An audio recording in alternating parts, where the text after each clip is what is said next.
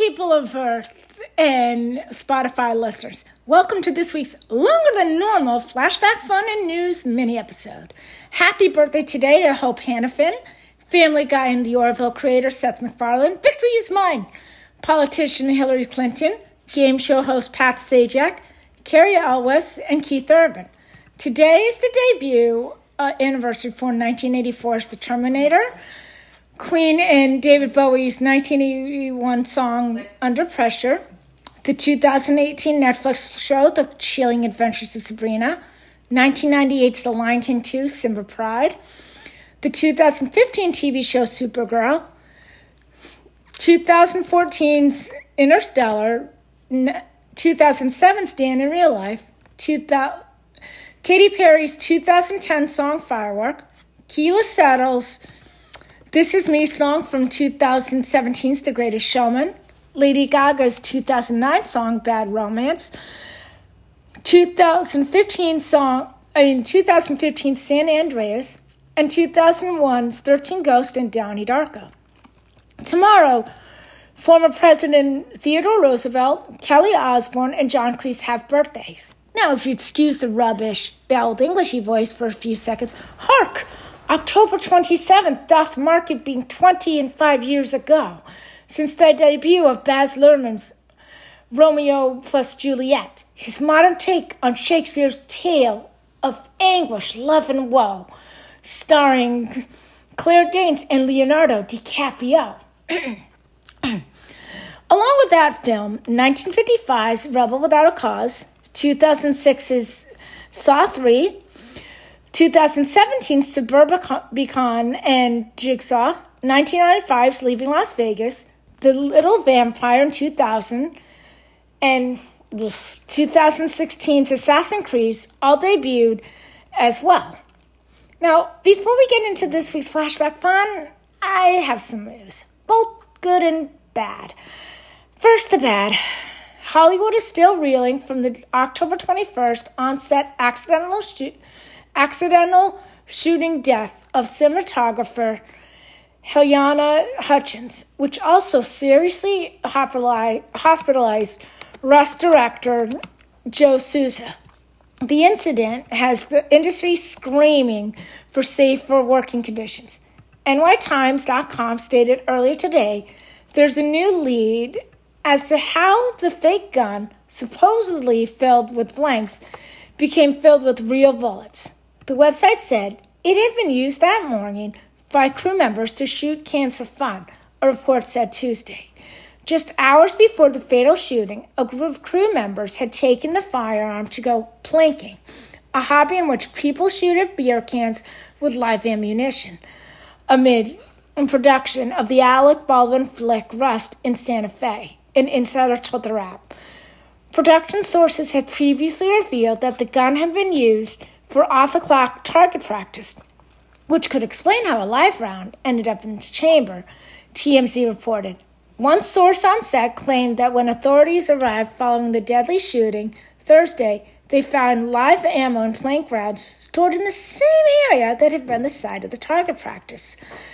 Sadly, Hutchins wasn't the only death over the past few days. The cast of Friends lost one of their own Sunday, when 59-year-old Friends star James Michael Tyler lost his battle with pancreatic cancer. Friends fan knew him as Central Perk Cafe worker Gunter, who had a massive, unrequited crush on Jennifer Aniston's Rachel. Variety.com reported the news Sunday, saying, Tyler died peacefully in his Los Angeles home. The actor was diagnosed with advanced prostate cancer in September 2018. Tyler shared his story earlier this year on Today. He also worked as a campaigner for individuals with prostates to get a first blood test as early as 40 years old. Michael's loved ones knew him as an actor, a musician, cancer awareness advocate, and loving husband, his manager said in a statement. Michael loved live music, cheering on his Clemson Tigers, and would often find himself in fun and unplanned adventures. If you met him once, you made a friend for life. Dubbed by many as the seventh friend, the actor was in a series mainstay, first appearing as a background character in the second episode of Friends, and returning as a guest star across the remainder of its 10-year run. He's the most frequently recurring guest star across the series. Tyler also made an appearance via a video conference on the HBO Max special Friends, The Reunion, earlier this year. 66-year-old Emmy-winning actor Peter Scolari, known for his roles on Newhart and Bosom Buddies, passed Friday after a battle with cancer. Rest in peace. In other not-so-great news, Yahoo.com revealed October 24th, singer-songwriter Ed Sheeran on Sunday announced he had tested positive for COVID-19 and would be self-isolating in his home 5 days before he is scheduled to release his fourth studio album. Hey guys, Sheeran wrote on an Sunday Instagram post, quick note to tell you that I've sadly tested positive for COVID, so I'm now self-isolating and following government guidelines. He added, it means that I'm now unable to plow ahead with any personal commitments for now, so I'll be doing many of my planned interviews, performances I can from my house. Apologies to anyone I've let down. Be safe, X. Sheeran's upcoming album titled Equals is scheduled to be released on October 29th. In way better news, Jamie Chung and her husband, Brian Greenberg, are parents to twins. Greenberg announced the news Sunday on Instagram. Podcaster Amanda Knox announced October 22nd she had her daughter, Eureka Muse Knox Robinson, months ago. Singer-songwriter Jesse McCartney and actress Katie Pearson became husband and wife Saturday. 2 months after she got engaged, Meadow Walker is now married. E! reported Friday the 22-year-old model and daughter of the late Paul Walker took to Instagram on October 22nd to reveal she's married. We're married, she wrote alongside a black and white video of their special day on the beach. Yes, we are, Louis commented.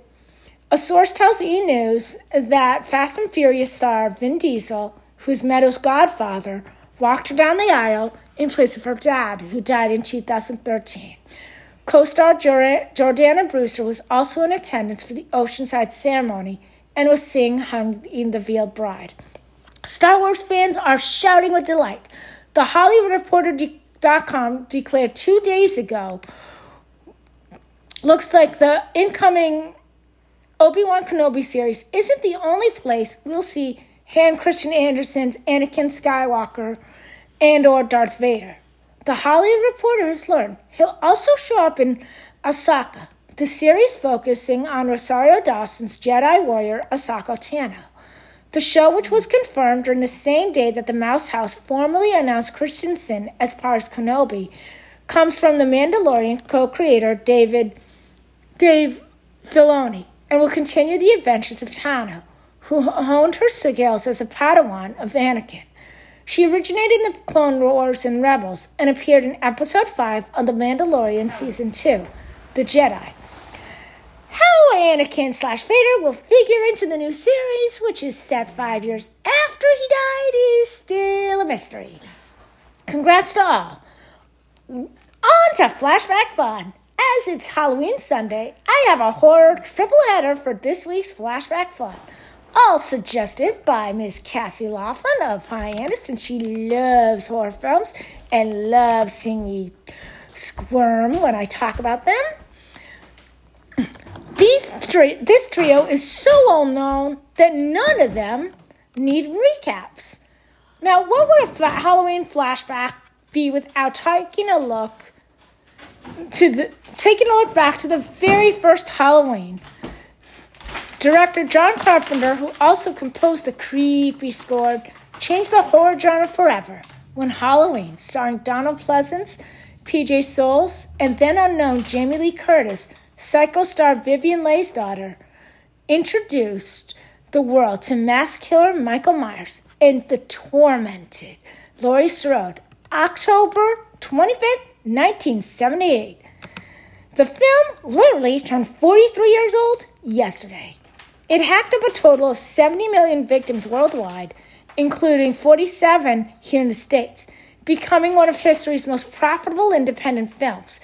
it created an enormous franchise, including a video game, comic book series, novelization, and tons of films, including a 2007 remake and its 2009 sequel, neither of which nobody really talks about. The 11th entry, which served as a direct sequel to the original film that erased the previous sequels, was released in 2018. A sequel to that film, Halloween Kills, just came out, and Halloween Ends, which will have a 4-year time jump, slashes its way to theaters October 14th, 2022.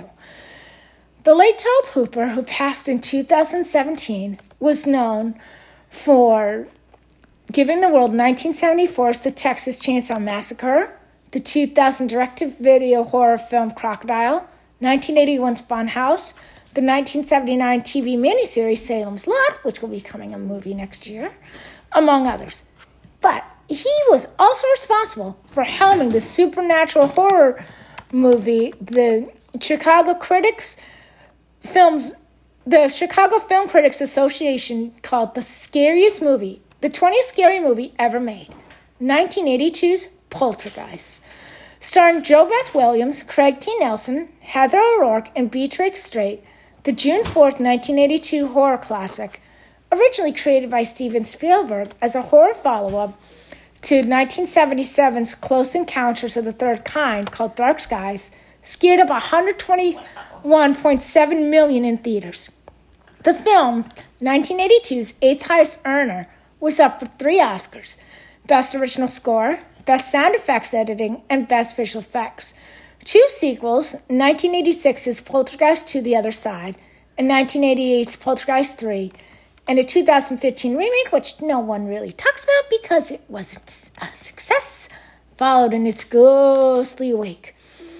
Did you know that Heather O'Rourke, who plays Carolyn Freeling, and Dominique Dunne, who played Dana Freeling, are buried in the same cemetery, Westwood Memorial Park in Los Angeles? 22-year-old Dane was strangled by her ex-boyfriend in the driveway of her West Hollywood home on October 30th, 1982, and having been declared brain dead, died 4 days later, never regaining consciousness. On February 1st, 1988, O'Rourke died of intentional stenosis at the age of 12. And Poltergeist score and special effects were both up for Oscars, but lost to Steven Spielberg's bigger film, a little film called E.T. the Extraterrestrial, in both categories. And for the last of the trio, we have the first adaptation of Stephen King's